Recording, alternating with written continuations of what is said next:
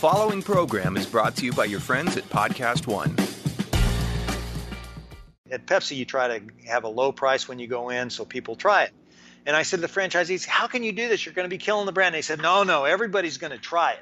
But the problem is they're not going to come back, okay? So we're going to make a lot of money on this thing. And they did. That's probably why I didn't get fired. Welcome to the Forbes Interview. I'm your host, Steve Bertoni. On this show, I'll do in-depth interviews with billionaires, entrepreneurs, and influencers. Hey everybody, welcome to the show. I hope you brought your appetites. Today we have David Novak, who you might know if you've ever been to a Pizza Hut, Taco Bell, KFC, because he is the former CEO of Yum Brands and the current founder of OGoLead.com. David, thank you for joining us. It's great to be on. Thank you very much. Now, there's so much to talk to you about here. I want to start with you have an amazing adventure going from, I think you said, from the trailer park to the corner office? Right. And not only that, you started in advertising and became, the CEO of a massive, massive company. Right. Let's talk about that journey really fast. Yeah. Well, I come from a very different kind of background. My dad was a government surveyor.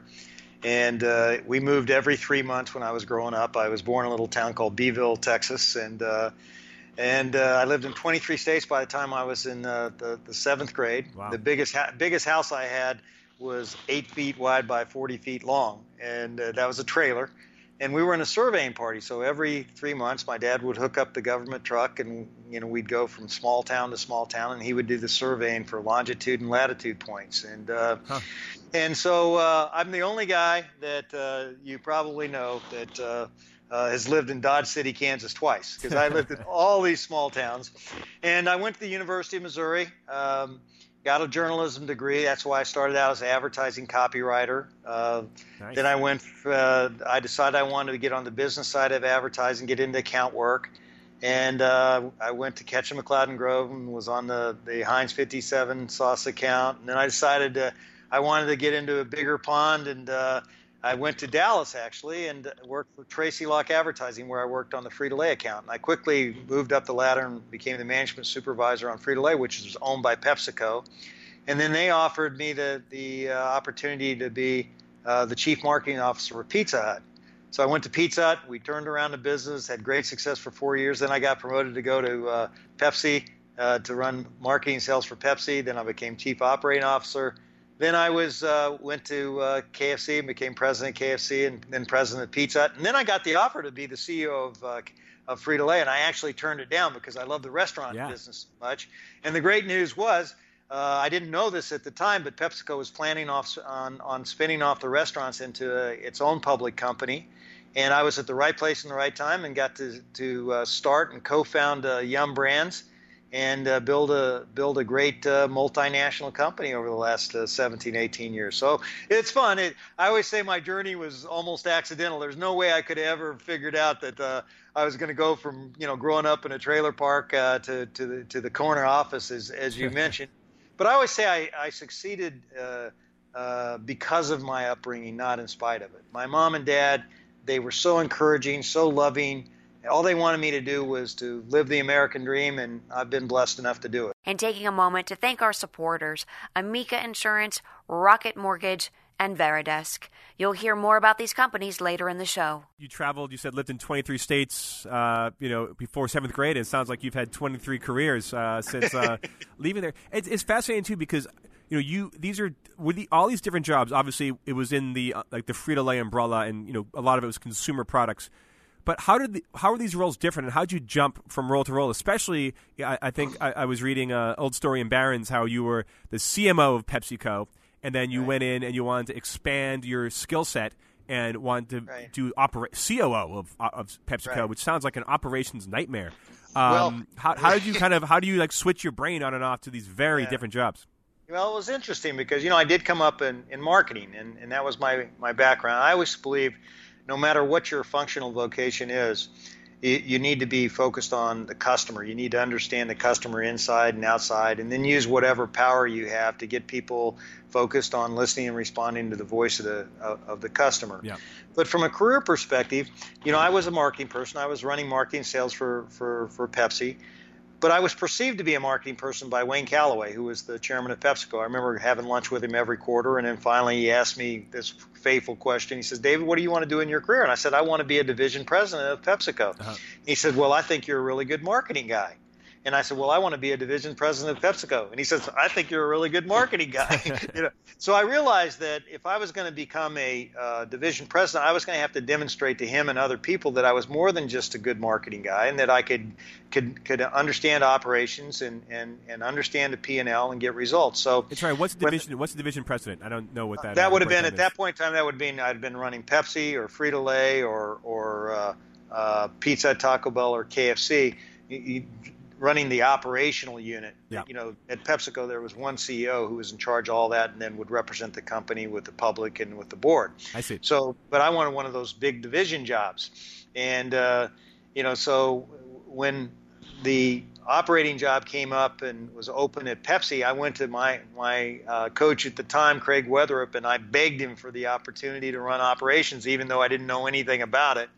And because I think he and Wayne thought I had potential and they wanted to test me, they put me in that job. And I demonstrated that I had the capacity to work in operations and run a business, and that's how I got promoted to be president of KFC. How'd you learn? Because it sounds like tell me, what was the COO role at Pepsi at the time? It must have been so different than the CMO role. How did you learn on the fly? Well, I had to work with all the bottling plants, and I had to understand operations and how we make soda and how we sell it and how you load the trucks and how you do pricing, et cetera. And, so I didn't know anything about these things. And so, but I was smart enough to know, I don't know smart enough, but I was, I guess my gut told me that, hey, you may not know something about a subject, but the best way to learn is to go to the people who really do and learn from them and get them involved in helping you. So, I went to all the what I call the best subject matter experts in operations at Pepsi, and I asked them, what was working, what wasn't working, what they would do with me if they were me, and I realized that I did that, and then I also went out and I met with the front line. Yeah. And I worked with the front line, and I asked them the same questions, and I went into bottling plants. And so what I learned I learned what the real problems were. And then what I did is, and I went back to our headquarters, and I said, gosh, these are the problems that we have. We're not loading our trucks properly. We're not doing the right kind of pricing. There's not enough communication between the plants. And we reinvented our processes to get better at operations. So, it was amazing just by going out and listening to people, how much I learned. And then I could use the power of my role to really, remove the barriers and get things done that needed to get done. And, I actually was very proud of what I was able to accomplish in a couple of years, and it's the reason why I got promoted to run one of these divisions. Now, blow my mind. What was the most surprising thing you learned about making soda when you were doing this? What's your best bar story? You're not going to believe this kind of thing. Well, I'll tell you the story that impacted me the most in my career, and it's I would do these roundtables. I'd go at 6 o'clock and go out to the bottling plants, and I would talk to people about what their jobs were and how they could do it better, et cetera, and what was working. So I'm having this roundtable with, 8 or 9 route salesmen. These are people who drive the trucks and do all the merchandise. I'm asking about merchandising. And, they all started raving about this guy named Bob sitting down at the end of the table. And they say, Bob is the best at merchandising I've ever seen. He taught me more in 4 hours than I learned my first 4 years. And everybody's heaping all this praise on him. And I look down at the end of the table, and he's crying. And I said, Bob, why are you crying? These people love you. And he said, I've been in this company for 47 years, and I didn't know people felt this way about me, and I'm retiring in 2 weeks. And I said to myself, that had such impact on me, because at that point in time, I said, I'm going to make recognizing people the number one value that I try to drive in whatever organization I have the privilege of running as I go forward in my career. So that was absolutely a monumental, big shift. And what I found was that a lot of times when big corporations come in or they take over family entities, like Pepsi bought up a lot of family bottling companies. And you'd go in, and I'd walk in the lobby, and you'd see these trophy cases that would say Employee of the Year, 1987. Yeah. Okay. Well, that's when Pepsi acquired it, and now it's 1995, and nobody's been recommended. Been recognized, and it was such a sad thing to see a lot of these things, the culture go out of these companies, and I realized just the importance of creating the right work environment where everybody on the team really feels that they're valued. It's interesting that you went to I talked to a lot of successful CEOs and leaders, and they say, I learned more from, talking to the guys loading the trucks or on the shipping dock or whatever you want to call it. Like, was it rare that you were doing this? Do a lot of people come in and kind of feel like they're, they have this fancy MBA, or they come in, they want to direct from the top down? Like, is it rare that someone like you goes and talks to the people actually, on the front lines and, making tweaks there? Well, I think it is. I think it has to be rare, because all you have to do is look at the numbers today. Gallup has a poll where they say 70% of employees don't feel like they're engaged at work. Yeah.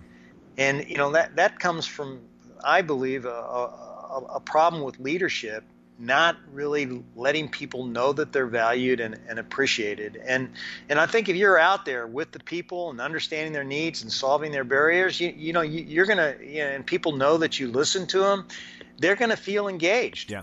And I think that the most powerful way to motivate somebody is to truly listen to them and then do something about what you hear. And I think if that was going on, there you wouldn't see as much the lack of employee engagement that you see in the world today. I think we have what I call too much toxic leadership. People who are managing with a top-down mindset. They don't create the environment where people feel appreciated or respected, and they're leaders who think they have all the answers.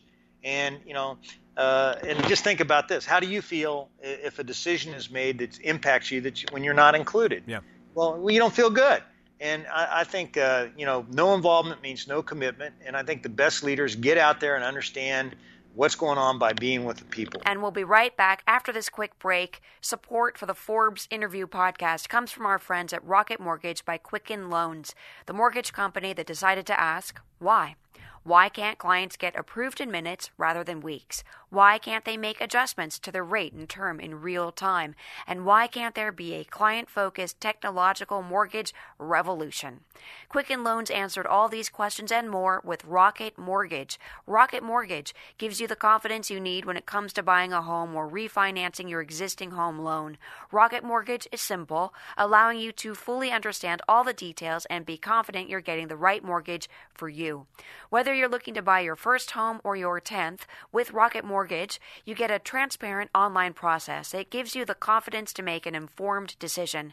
Rocket Mortgage by Quicken Loans. Apply simply, understand fully, mortgage confidently.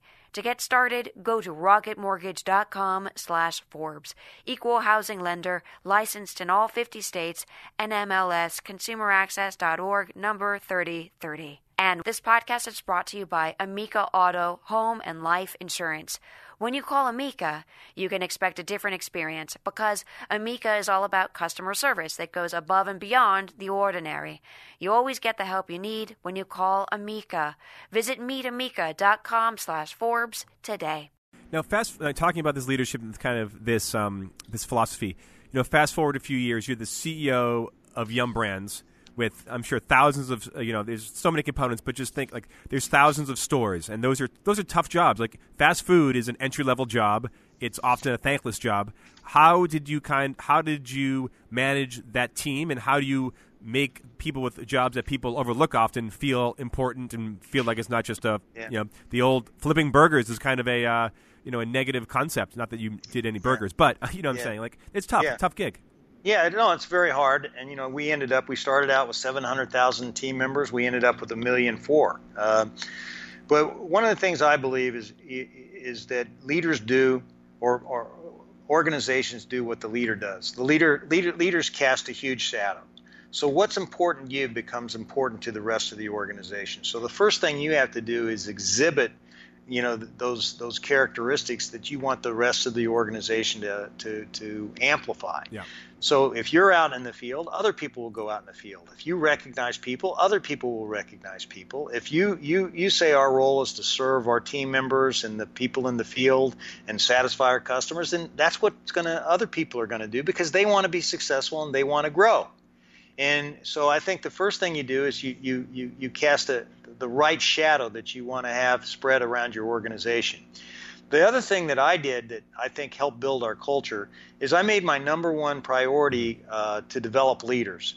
So I spent 15 years teaching a program called Taking People With You in the process of leadership.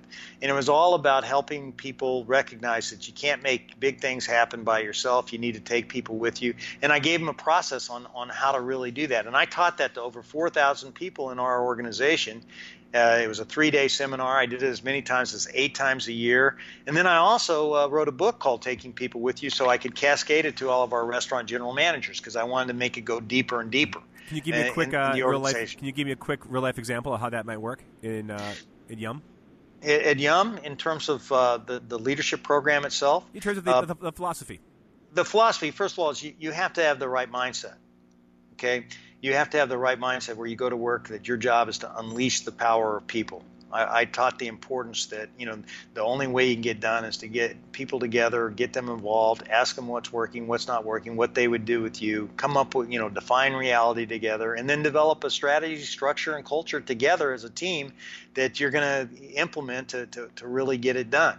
And so let's say somebody wants to introduce a breakfast at Taco Bell. We used the process to really get that done. We had, we understood what the reality was in the marketplace. We realized that people, don't wake up thinking of Taco Bell for breakfast. So we had to break through the clutter in terms of how we do that. So we worked. We developed a plan where we would do the right kind of test marketing. We got our franchisees involved who were concerned about, can we make money at breakfast? Yep. And so we broke down all the barriers, and then we ended up opening a very successful breakfast line of business. And I think that happened because we took people with us. We just didn't tell people, hey, you go do breakfast because this is the right thing to do. Yep. No, we showed people how to do it, and we listened to our team members, and we listened to our customers, and we came up with the right products and the right way to open up our doors in the morning. One thing you said that really stuck with me is, at one point you grew to more than 1 million employees.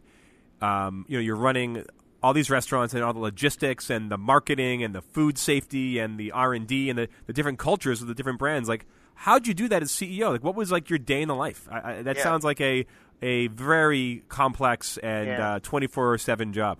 It is, but I had a lot of great people. I didn't do it by myself. Yeah. That's the biggest point that I would make. We had great people all around the world making it happen. I focused on developing the right leaders. Our view is that the formula for success was you get your people capability right, then you're going to satisfy more customers, then you make money. Too many leaders start out saying, I want to make money, but they don't know how you get there. So we made building people capability the number one priority. So I spent 40% of my time focused on people and the work environment and the culture. And then I would spend time understanding what our customer needs were. And so I really organized my time around the formula for success, people, customers, and the financial success of our company. Uh-huh. And, I allocated my time and looked at my calendar to make sure it was around those three things. But I think the whole people capability was 40 to 50% of my time. I see. And then you had did you have division leaders like you said at PepsiCo? Yeah. There was a CEO we had of KFC. Division leaders, and then we have our franchisees we had to educate. We had operators we had to educate. But we really believed the key was communicate.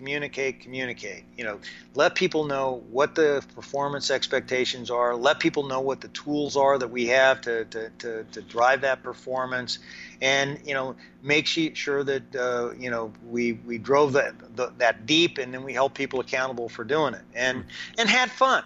And had fun doing it. We really made recognition a big driver of our culture, and we had a lot of fun recognizing people in fun and unique ways. When I was president of KFC, I gave away a rubber chicken. When I was president of Pizza Hut, I gave away a cheese head, like a Green Bay Packers cheese head. Yeah. And I would write on each one of them, number them, take pictures of people, and say your picture's going in my office. And now if you walked in my office in Louisville, you'd see people that I've recognized all around the world on my, not only my walls, but on the ceiling. But we had a lot of fun. Now, I mentioned the casting the shadow of leadership. When I started recognizing people with my personal awards, other people developed their own personal awards, and they started giving them away. And, like the president of Taco Bell would give away a sauce packet. We would have a region coach in Florida give away a can that said "Me too."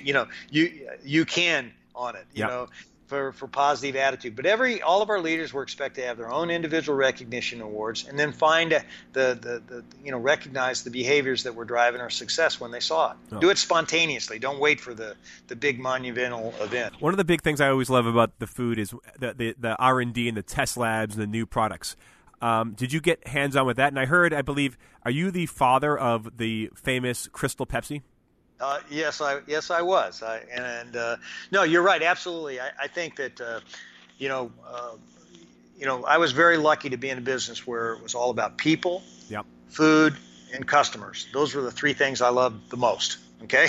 And so I was in the right business. We actually created chef kitchens at each of our restaurants where we got franchisees involved in helping us develop recipes. And literally, I'd go down and eat food for 3 or 4 hours and have to go back and take a nap. That was part of it. And yes, I did do Crystal Pepsi. I came up with that idea on my own in my office and thought, when I was head of Pepsi, that, boy, if we had a clear Pepsi, that would be really shocking, provocative, would be perceived to be better for you. And I moved heaven and earth to launch it on the Super Bowl, and it ended up not being that successful. And the main reason why it wasn't that successful is that I didn't give it enough Pepsi flavor characteristics. And our franchisees told me that. Our bottlers said, hey, look, you're going to call it Crystal Pepsi and it doesn't taste enough like Pepsi. And I said, yeah, we don't want it to taste like Pepsi. We want it to be different. But they said, well, you're calling it Pepsi. You got to taste it more like Pepsi. And I said, no, you don't really get it. So I didn't listen to them. I didn't practice what I preach in terms of leadership. Maybe that's why I became so passionate about leadership, is that I had this phenomenal idea. If I would have just listened to the franchisees, we could have launched it, and I think it could have been enormously successful. Yeah, when it came out, I think I was probably like 10 or 11, so that was back with network TV. You guys flooded the airwaves. It was a big to-do, and people went out and it was hilarious. I think there's was the Saturday Night Live skit when they did the clear gravy. Oh yeah, they did. And what was amazing is that our franchisees said, hey, look, it was the only product in the history of Pepsi-Cola where it was introduced at a premium price, because at Pepsi you try to have a low price when you go in so people try it. And I said to the franchisees, how can you do this? You're going to be killing the brand. They said, no, everybody's going to try it. Yep. But the problem is they're not going to come back. Okay, so we're going to make a lot of money on this thing. And they did. That's probably why I didn't get fired. Yeah, right. And I think it became such a big talk. It was probably a good branding exercise. Like you got Pepsi in people's minds. Oh, absolutely. We had a very good year that year. We made our plan, exceeded the plan. It was a very, very good year. But, when I look back at it is I think it was one of the best ideas I personally ever had, but it was poorly executed. And the reason why it was poorly executed is I really didn't listen to what the issues were with the product, and I could have made it taste better. Yep. And if I would have, I'm sure it would have been a home run. And we'll be right back after this quick break. Traditional static offices are a thing of the past. Today, companies and employees want an active workspace. Veridesk helps people reimagine their office design. Being more active at work, like standing more and sitting less, can help improve your health by boosting energy and productivity. Veridesk active workspace solutions make it easy to encourage more movement in a day. The new ProDesk 60 electric standing desk is the cornerstone of the active office. It's designed with commercial-grade materials, stable at any height, and fully assembled in under 5 minutes. Plus, all Veridesk products are made to last. They're also simple to set up and move or reconfigure as businesses change and grow. Check out Veridesk products, including the new ProDesk 60 electric, risk-free for 30 days with free shipping and free returns. Learn more at veridesk.com/Forbes.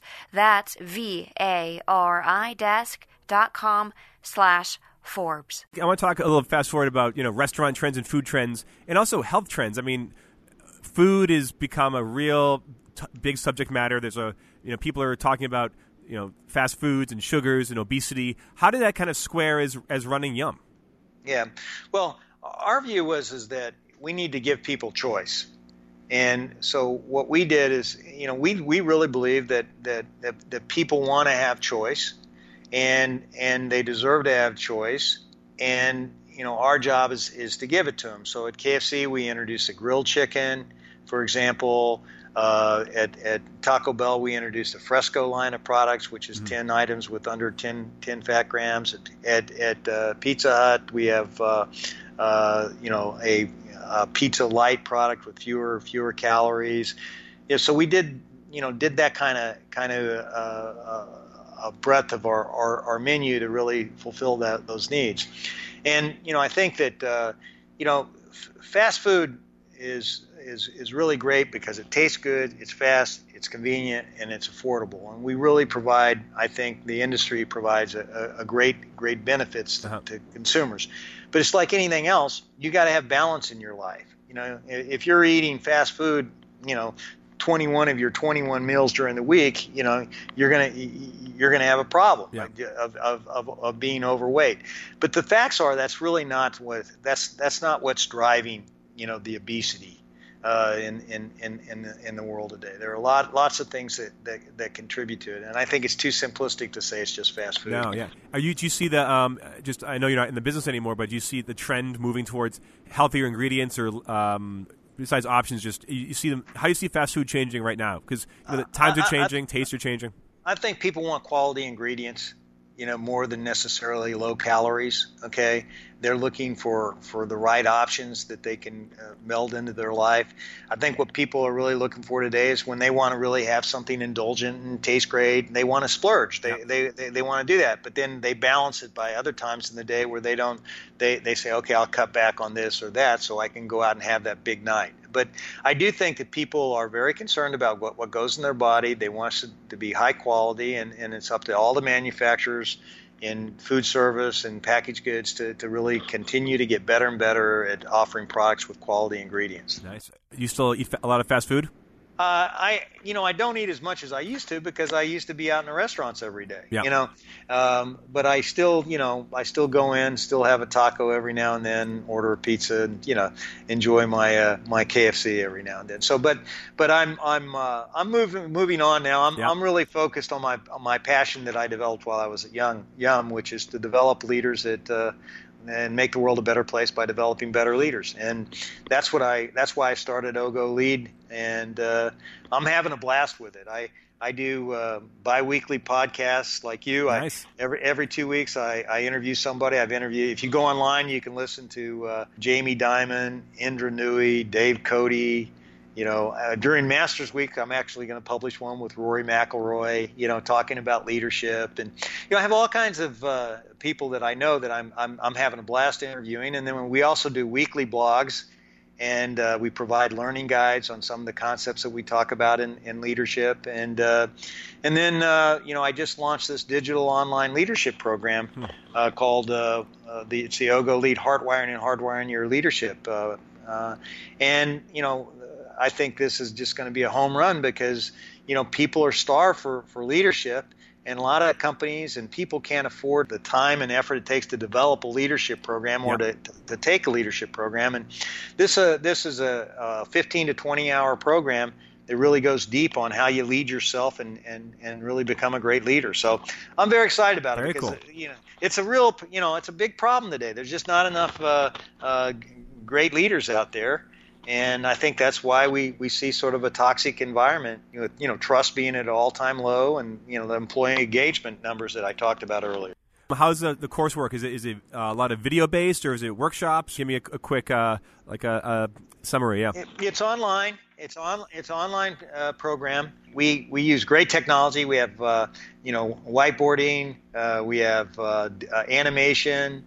With role playing with different characters, we have Second City actors that make the points in unique and great ways, and it really requires you to be very self-reflective. We talk about what a hardwired leader is all about.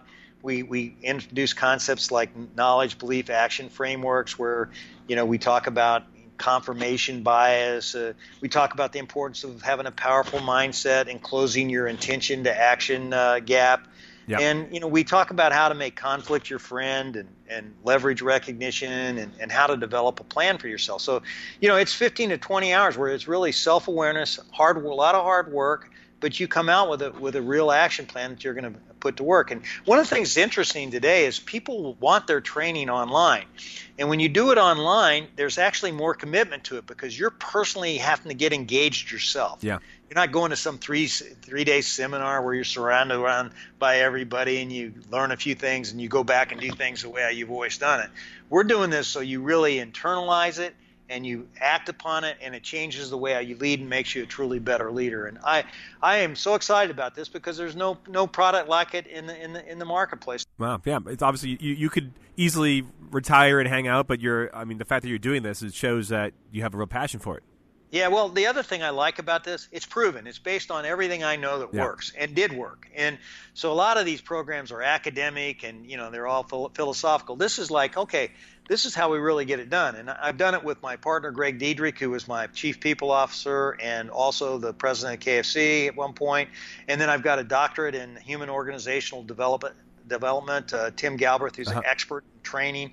So together, we're putting our skills together, and we think we're breaking some major ground in training.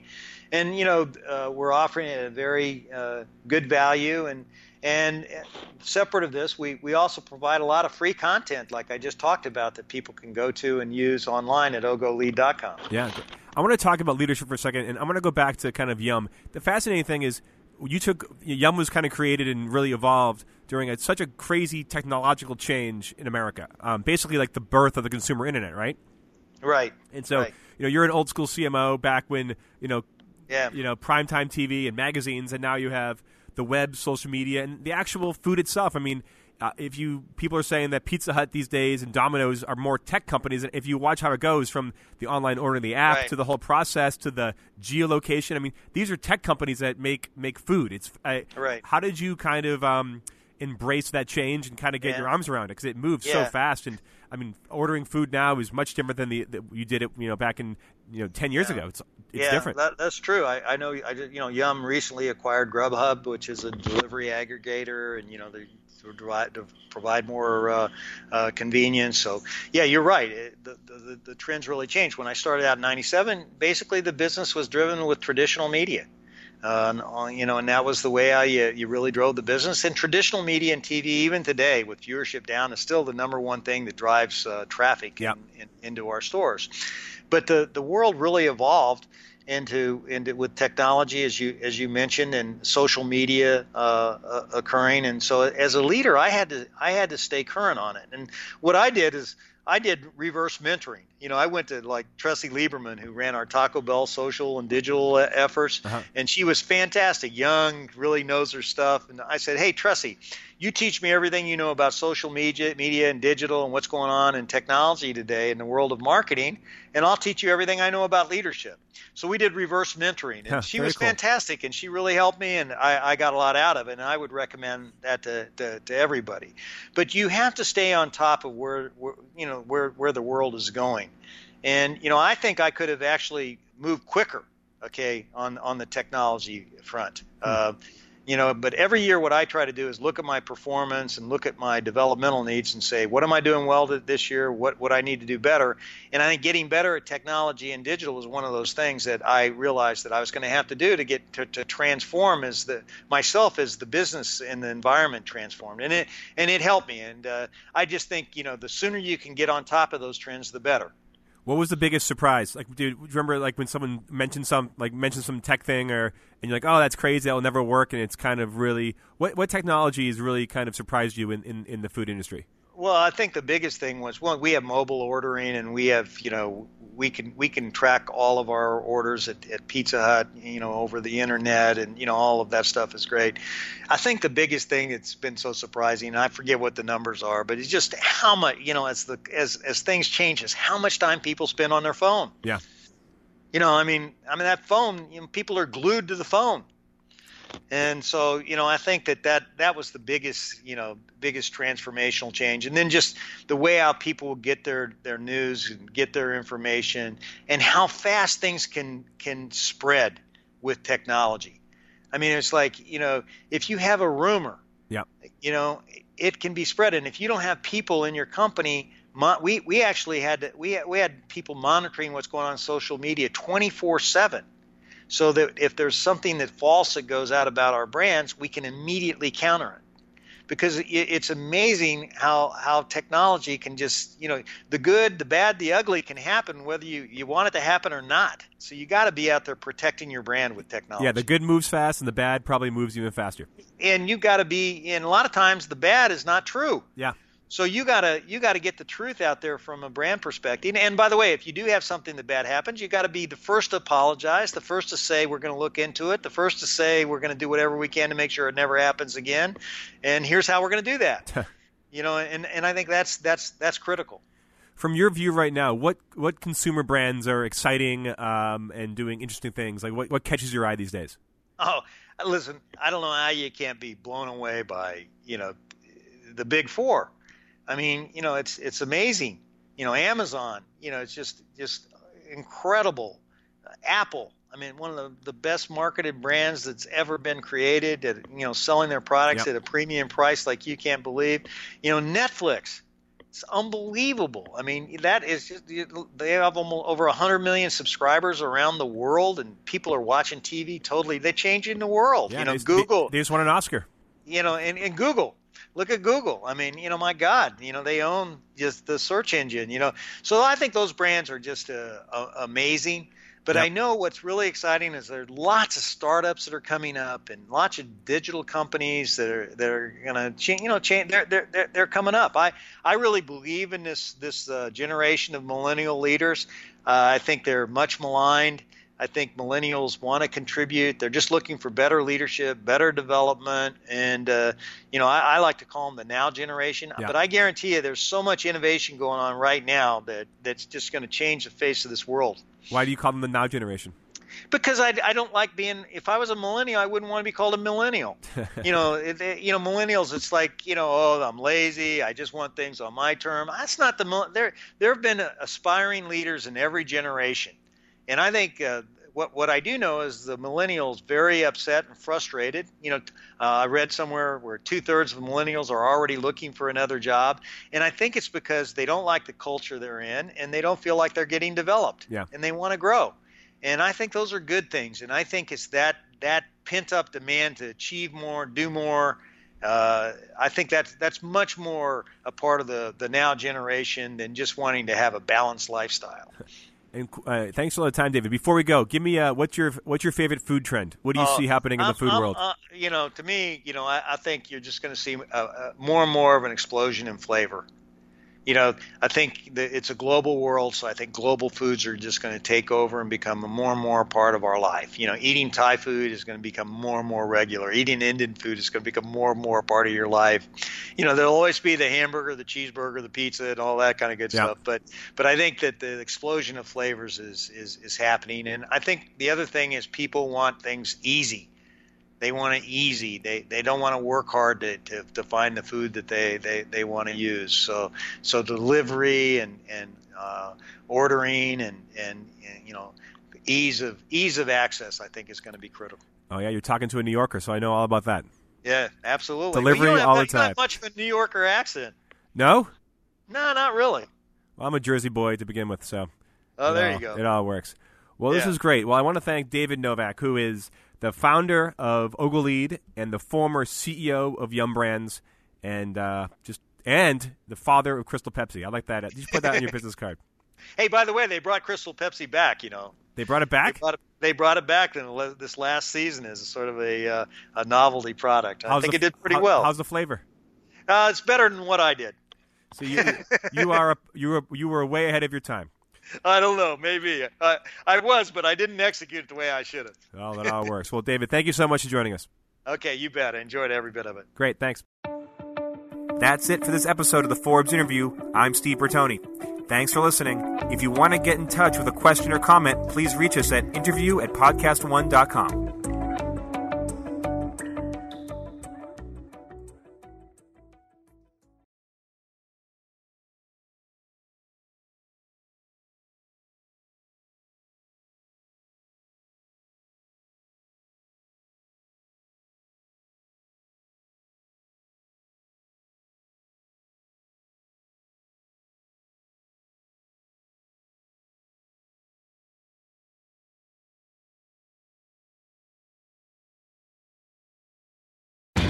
Lowe's knows you'll do spring right by saving on everything you need to get your garden growing.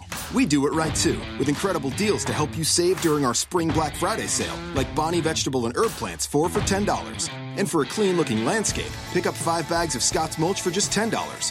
Whatever's on your spring to-do list, hurry in and save during our Spring Black Friday sale. Do it right for less. Start with Lowe's. Offers valid through 4/17, not valid on Alaska or Hawaii. Bonnie offer valid on 19-ounce pots. See store for details, U.S. only. At the border, I'm Ed Donahue with an AP News Minute. At the roundtable discussion today in San Antonio, Texas, President Trump heard something he said he never heard before about life along the border. Many people are dying, and the danger of living here, unless you know exactly what you're doing, is tremendous. This is Texas Lieutenant Governor Dan Patrick. Where are the people in Washington to stand up for these children, these women, these senior citizens? Where are they? Bring them down. Mr. President, let the Democrats come down to Brooks County. Let them come to any of these ranches. Let them see these bodies. Let them see the skeletons. We have the photographs. Attorney General William Barr says he thinks spying did occur on Donald Trump's presidential campaign, suggesting the origins of the Russia investigation may have been mishandled. Scientists released the first image ever made of a black hole, revealing a fiery ring of gravity-twisted light swirling around the edge of the abyss. One scientist said science fiction has become science fact. I'm Ed Donahue.